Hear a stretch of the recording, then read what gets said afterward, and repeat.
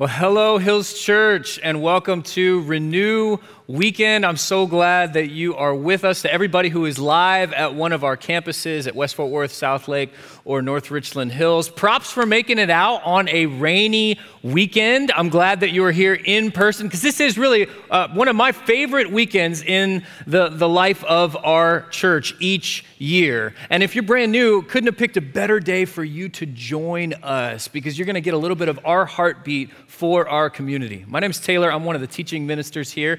And right now, I'm kind of preaching in some wet socks because I made the mistake right before this service of trying to go out and help my family come inside, which at the NRH campus, that was just the moment that the Lord deemed that the rain would get harder.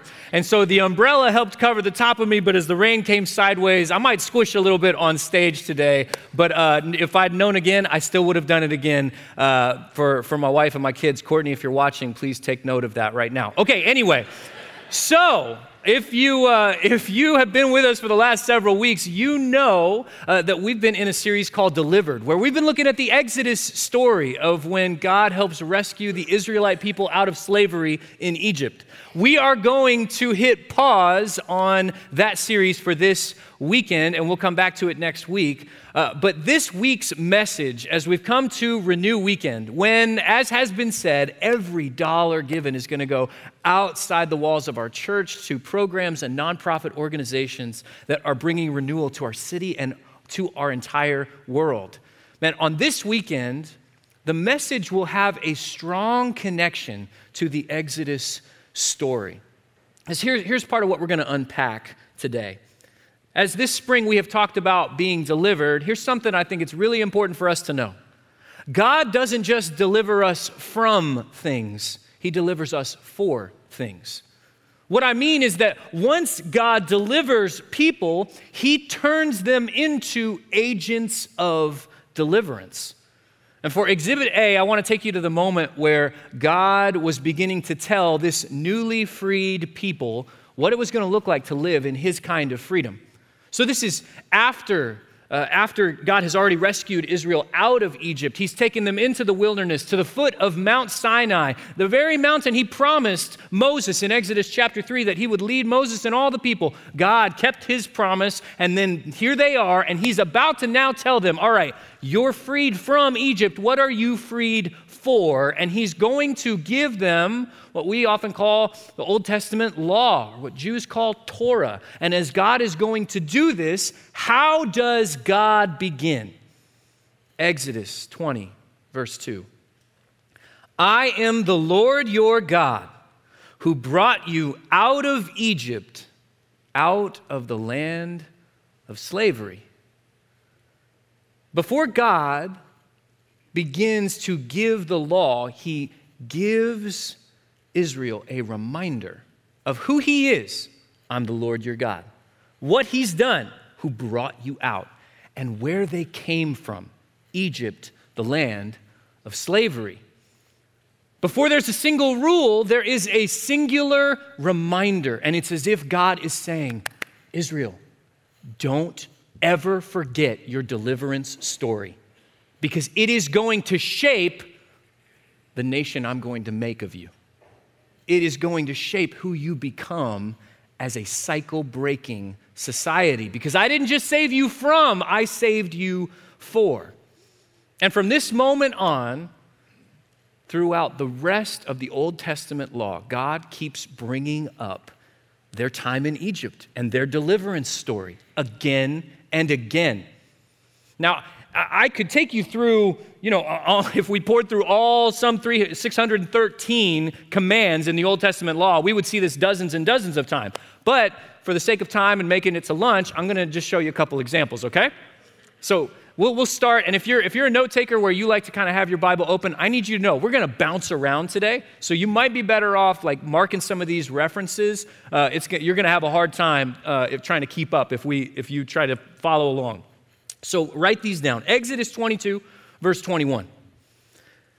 Do not mistreat or oppress a foreigner, for if you're live at one of our campuses, read these words with me. You were foreigners in Egypt. Don't forget your deliverance story. Skip to Leviticus 19. Starting in verse 33, when a foreigner resides among you in your land, do not mistreat them. The foreigner residing among you must be treated as your native born. And God even takes it a step further. Love them as yourself. For, read those words, you were foreigners in Egypt. I'm the Lord your God. Deuteronomy 24, verse 17, God does it again.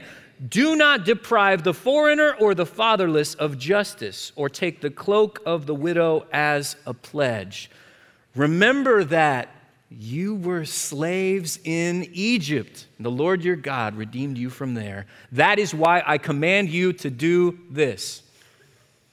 I'm telling you, you read through Old Testament law, that happens over and over. So what is God doing? Why does God keep bringing this up? I mean, from one angle, it might look like, God, are you asking them to be defined from their past? And instead, I would say God wants them to be distinct from where they came from, distinct from their past, different than what many of the societies looked like that day. Here's a truth embedded in that repetition that his people needed then, and I think we need now. What God did for us can break the cycle. Because of God's intervening work, there is the potential that real change can take place. What God did for us can break cycles. Think about this. Israel spent generations beginning as foreigners and then slaves in Egypt. So what was modeled for them? They spent generations looking at the Egyptian version of worship, the Egyptian version of society, the Egyptian version of class structures and power dynamics. And Egypt was a lot like the other societies of that day. The strong dominate the weak, the powerful exploit the powerless, the haves live with plenty while the have-nots live in want. These are not new stories. But that's what Israel had modeled for them for a long time. And so they are in very real danger of something. That as they leave, having seen that example over and over and over again, God tries to put the brakes and say, no, you're not going to repeat your deliverance story on others, because I didn't save you from Egypt just so you could become a smaller version of Egypt. No, God saved them from Egypt and saved them for a cycle-breaking society. And over again, God wants compassion and generosity to be seeped into who his people are.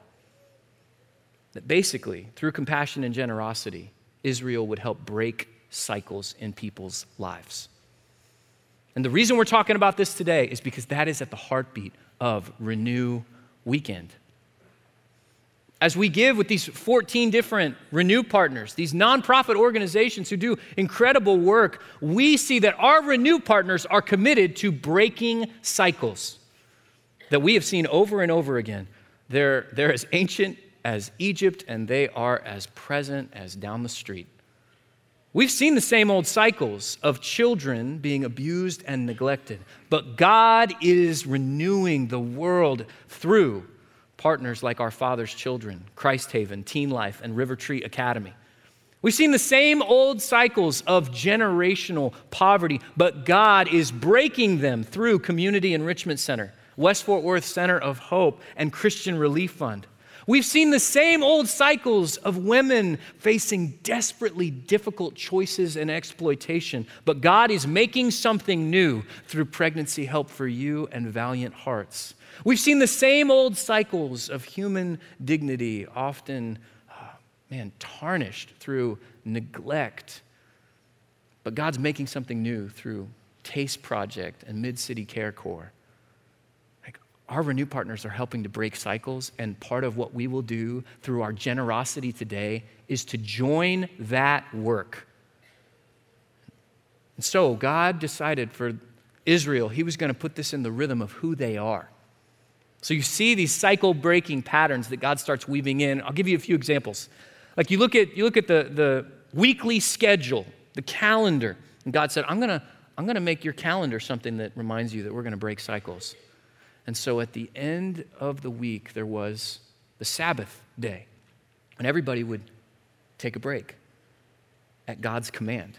In the book of Exodus, when God first gives this command inside the Ten Commandments, his motivation for it is tied to God's creation because God made the world in 6 days, and on the seventh, he rested. But when it comes back up in Deuteronomy, look at the reasoning. Deuteronomy 5, verse 14, the seventh day is a Sabbath day of rest dedicated to the Lord your God. On that day, no one in your household may do any work. This includes you, your sons and daughters, your male and female servants, your oxen and donkeys and other livestock, and any foreigners living among you. As if some of the heads of household didn't really believe God, he says this, all your male and female servants must rest as you do. Remember that you were once slaves in Egypt, but the Lord your God brought you out with his strong hand and powerful arm. That is why the Lord your God has commanded you to rest on the Sabbath day. Man, God says once a week, the class structures, the societal systems, the hierarchy of who matters and who society treats as if they don't. Guess what? Once a week, everybody's on level ground before the Lord because everyone is made in the image of God, and their worth and dignity is not based in their net worth. It's based in God making them, declaring them good, blessed, and made in his image. That's what God did. But he didn't just do it with their schedule. He didn't just do it with their calendar. Then God decided, now I'm going to help you do this with your budget. In Israelites' day, that would have been tied to the harvest season, as this was an agrarian society. Harvest was a big deal. That's where a lot of your profits came in. It's where a lot of your provision came in. And in Deuteronomy 24, here's the command. When you are harvesting your crops and forget to bring in a bundle of grain from your field, don't go back to get it. Leave it for the foreigners, orphans, and widows. Then the Lord your God will bless you in all you do. When you beat the olives from your olive trees, don't go over the boughs twice. Leave the remaining olives for the foreigners, orphans, and widows. And when you gather the grapes in your vineyard, don't glean the vines after they're picked. Leave the remaining grapes for the foreigners, orphans, and widows. Remember that you were slaves in the land of Egypt. That is why I'm giving you this command. God tells this group of people, you need to build this in. Just expect that some of what you earn, some of what you worked so hard to raise up, some of the crops that could have ended up on your table, expect that some of it needs to end up on the table of those who are on the margins and in need. It sounds a lot like one of our Renew partners, Taste Project. They're a restaurant in downtown Fort Worth, and if you were to walk down that street near some of this Magnolia area and some of where there's all these restaurants, I mean it just fits right in. A little bit upscale, a little bit trendy, and you walk in, you're like, wow, this is a cool place, and everybody's sitting down, and you don't realize that you are in a dining room, and right around you there are people who have come off the street with nothing in their pocket. There's a family who's come in and their balance for their bank account is in the negative. And yet right alongside them, 2 tables over, there's a group of professionals coming from a meeting. And all of them are served together. They're provided for a quality meal served by others. And then when they get a check, there's nothing on it. It's a pay what you can model.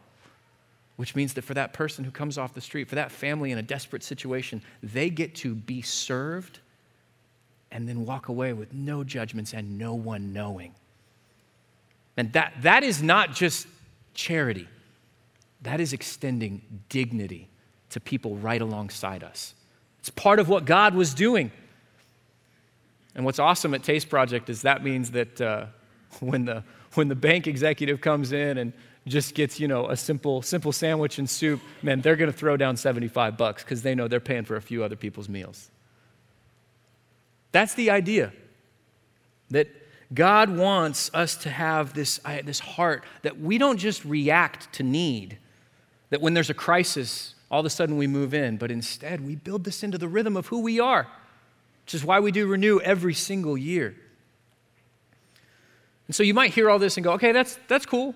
It's awesome that God clearly has a heart for the foreigner, for the widow, for the orphan, but earlier you read something about male and female servants.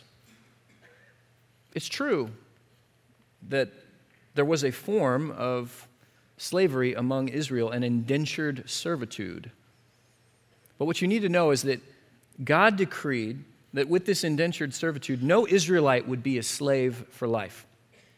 God made provision in his commands that if slaves were mistreated in certain ways, that they would automatically be released. God, not only that, set a time limit for how long this servitude could last, and there would be rhythms through which that cycle would be broken, and every male and female servant would be set free and released back to their families. Now, for that day and age, that's unprecedented. I know for us, from a modern standpoint, you'd wish that they'd be entirely abolitionists, but what you need to understand is the seeds of abolition were even sown by God in and among Israel in the ancient Near East. Some of what God was doing.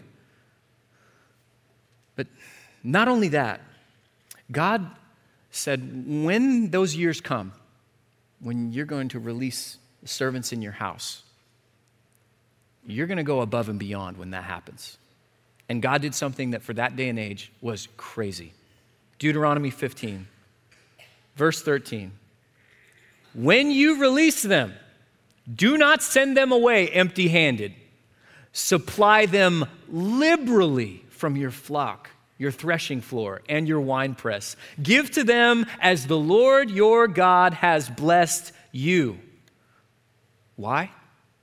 Remember that you were slaves in Egypt and the Lord your God redeemed you. That is why I give you this command today.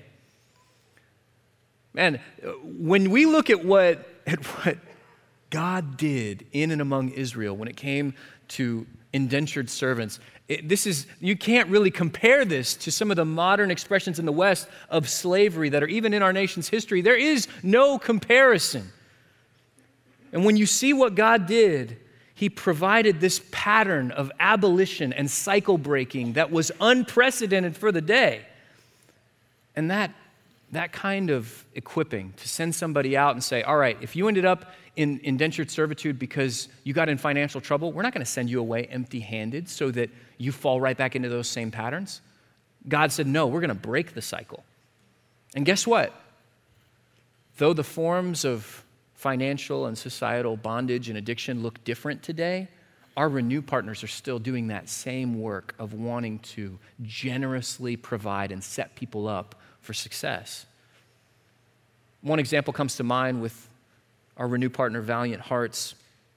They work pretty specifically with women in the adult entertainment industry, trying to help get them out of that pattern of exploitation and sometimes even trafficking. And so one woman, we'll call her Mary, though that's not her name. Mary was struggling to get out. And one of the challenges, especially for dancers in the industry, is that, it pays decently, that when you get paid pretty well and then you try and leave that and struggle to figure out what work will be and how you're going to pay the bills and provide, especially if you're a single mom who's got some kids, finances get really tight, really quick. And whether it's loan sharks or mounting credit card debt or any number of things, all of a sudden you can get trapped and you just want to go back to the same thing where at least you can pay the bills. And so in this setting, as Mary was trying to get out, trying to experience freedom, feeling the budget getting tighter and tighter and just on the edge of falling right back in, Valiant Hearts stepped in to bridge the gap and to help her move to a life of freedom and something better for herself and for her family. And in response, here's what Mary said. I read this earlier this week. It wrecked me. Listen to this. Mary said, quote, "The help you've given us during this time is more than you know. It wasn't just groceries and rent. It was hope." Renew Weekend, when we give, we are not just giving to provide for groceries and rent.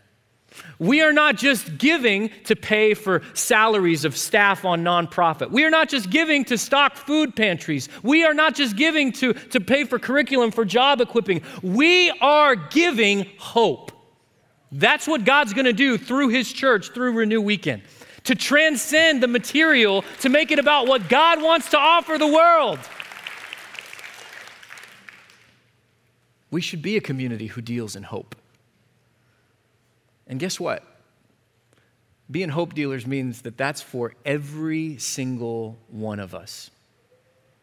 See, it's interesting that as God speaks to Israel throughout all of the Torah, he's giving this Old Testament law of a better kind of freedom to live into. And as he does, oftentimes he's saying, Israel, you will do these things. And it's easy for us to hear you and hear it as a plural. And oftentimes it was. But Hebrew scholars note one of the things lost in translation is that there's many places when God, speaking to Israel, said, you will do this. And the you in the original Hebrew is singular. The point being that God is speaking to his gathered people, and he's also talking to you and to me. He's talking to each one of us as individuals, that we take individual ownership of being part of cycle-breaking generosity. And you know what? In that day and age, the ancient Near East, that was revolutionary. So this week I was reading a little bit of a book called Justice for All, How the Jewish Bible Revolutionized Ethics. It's by a scholar named Jeremiah Unterman, and here's his claim. He says that what God did, beginning to not only have these incredibly generous and compassionate laws encoded for Israel, but on top of that, making sure that everyone felt individual responsibility for the most marginalized among us, he said that has shaped how we think in modern terms about charity and nonprofit work today. That when you look at some of the other societies, what they did, benevolence and charity for other societies like Egypt, like in Mesopotamian cultures, that was for the elite. You were a king, sure, you were involved in some charity. You were especially rich, okay, you were involved in some philanthropy. But for the everyday person, for the middle class, no, that's not how that worked. And so God takes it beyond an elite group based on a tax bracket or something like that and says, no, this is for all of us to own together. And as he does that, part of what he's helping each one of us to see is when we give this weekend, we may not be giving equal amounts, and yet we're all called to equally sacrifice. To make sure in the margins of what we can do, as God has blessed us, we have opportunity to step in individually to make the collective difference. And so what does it mean to take individual responsibility for this? What does it mean to reflect on what God's done for you and for me? Here's how I'd put it. What God did for me shapes what I do for others. It's a big part of what God's getting across, that he invites each one of us to consider, what is it that God's done for me? If you were an Israelite back then receiving these words, man, you would think, what did God do for me? Okay, God cared about me. God intervened on my behalf. God gave me a way out. God provided for my needs, and God gave me a hope for a better life. Well, Israel's story, that's our story too. And it's actually the story of a lot of the Renew partners and some of their staff who work to break these cycles. It was 2019 Renew Serve weekend, and one of the families in my community group was serving with Made in the Streets. They're our Renew partner who work in Kenya, and they are specifically focused on helping kids get out of slums and off the streets into a better life. And so as this family is working at this table, they're working with some old laminate materials that are some curriculum and some different things that kids could work with. And so they're helping to duplicate and replicate some of this stuff. And as they're working off these old laminates, you're sitting there with a few kids trying to get this work done. The stuff looks a little bit old, and it maybe isn't the most satisfying work. And then all of a sudden, one of the staff from Made in the Streets walked over to the table and started talking with them. And it was this man, Francis Mbuvi. And Francis walked over, picked up one of the laminates and said, "This is what God used to get me off the streets when I was a kid." And all of a sudden, it just took a totally different shift on appreciating what they were doing that day and realizing what God did for Francis, Francis is now doing for others. That as he goes into the slums and on the streets to minister, he is opening up these possibilities of how God will work. That's Francis's rescue story. And man, that's like us. Every Christian has a cycle-breaking story because every Christian has Christ. Here's how the Apostle John put it in 1 John 3. This is how we know what love is. Jesus Christ laid down his life for us, and we ought to lay down our lives for our brothers and sisters. If anyone has material possessions and sees a brother or sister in need but has no pity on them, how can the love of God be in that person? Dear children, let us not love with words or speech, but with actions and in truth.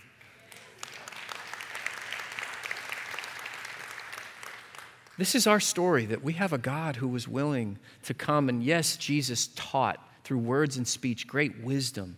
He spoke words of healing and forgiveness and freedom, but through his actions, Jesus broke the cycle. That on a cross, he took on our sin. He took on the existing powers of oppression and evil, both personal sin for each one of us and capital S sin and evil itself. And on a cross, Jesus broke the cycle and said, it is finished, paying for your sin and for my sin. And now what we do this weekend gets to be a reflection of that story. Because praise God, Jesus rose from the grave 3 days later to show there really is hope for a better life. There really is a deliverance that can't be taken away. There really is a freedom that is forever. Praise God. And so, what God did for me, man, that shapes what I do for others. I saw such a beautiful picture of this through some volunteers with Academy 4. They're one of our Renew partners that does mentoring for fourth graders. And a couple of students who actually started as fourth graders who were mentored in Academy 4. And when they got to the earliest age of eligibility to become mentors, they couldn't help but want to jump in. We've got a really awesome story for you. I want you to watch this.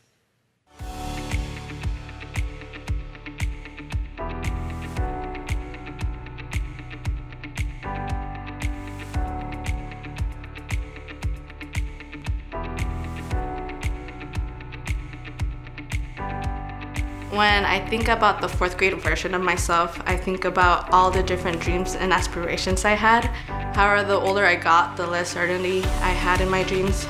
As a daughter of immigrant parents, I didn't have an adult to talk to when I needed help with my homework or when I needed to do a project for school. Once I got to fourth grade and started participating in the program Academy 4, I met a wonderful woman who was my mentor. She became a person I looked up to and who I wanted to become when I grew up. I think back on the times when I was a fourth grader, waiting on that time of the month when I could wear my little blue shirt and see my mentor. I was always so excited, and I just hope I bring the same feelings of happiness to my mentee now. Looking back at how Academy 4 has impacted my life as a fourth grader and seeing now how it's helping me impact the life of fourth graders really touches my heart. Being a part of this program as a fourth grader made me realize I wanted to help other kids when I was older too. When I got to my junior year of high school, the opportunity of being an Academy 4 mentor came up. As soon as I saw that smile on his face, I knew that he was happy to have someone he could talk to about himself. In a way, being an Academy 4 mentor assured me that I could be a good communicator and listener. And I can't wait for my current mentee and my past mentees to experience this feeling in a couple years. Spending time with a fourth grader who has big aspirations, dreams, and assurance that they can accomplish anything led me to realize that I needed to start thinking about my future with a different perspective. Without my experience as a mentor, I would not have realized what I did, and realizing that I can accomplish anything I want has already changed me as a person. Being an Academy 4 mentor has changed my life forever, and it has been one of the biggest impacts in my life. This program has helped me so much, and it will help so many more in the future.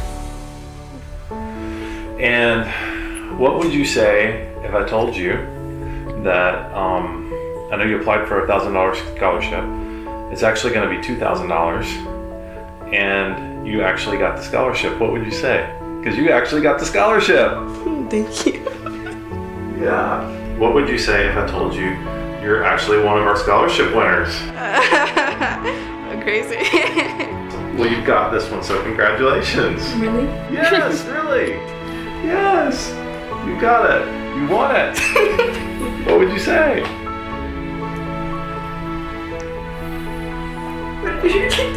That's awesome.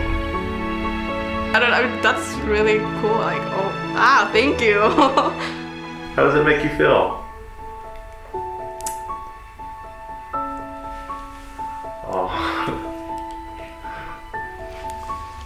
Thank you so much for setting my future and giving me other opportunities to be able to do better things in my life.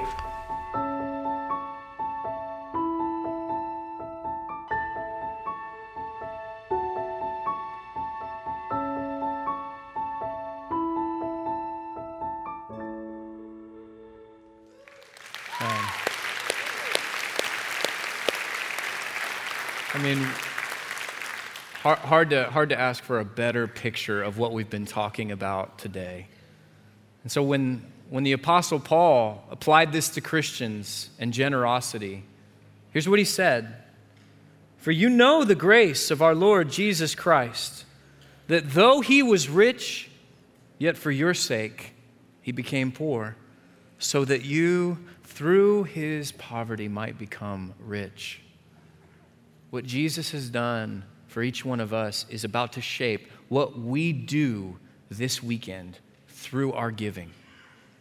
That as we give, we are not only dealing in hope, but we are helping to reflect and tell some of the story of what God has done for us. And so because God loved big, man, I pray we are going to give big. And through that, God will be glorified. Those in need will experience more deliverance and freedom. And the world will taste more of what it means to be made new. Let's pray together. God, I thank you. Thank you for being a God who doesn't just deliver us from things, but delivers us for a greater purpose in you. Thank you for being a God who sees the cycles we fall into individually and as people as a whole, stuck in the same patterns, and you come in and break the cycle with mercy and grace and compassion. And God, thank you for how you have blessed us, that we now are in a place to be able to give. Holy Spirit, would you fill our hearts to help us give generously to show how generous you've been to us?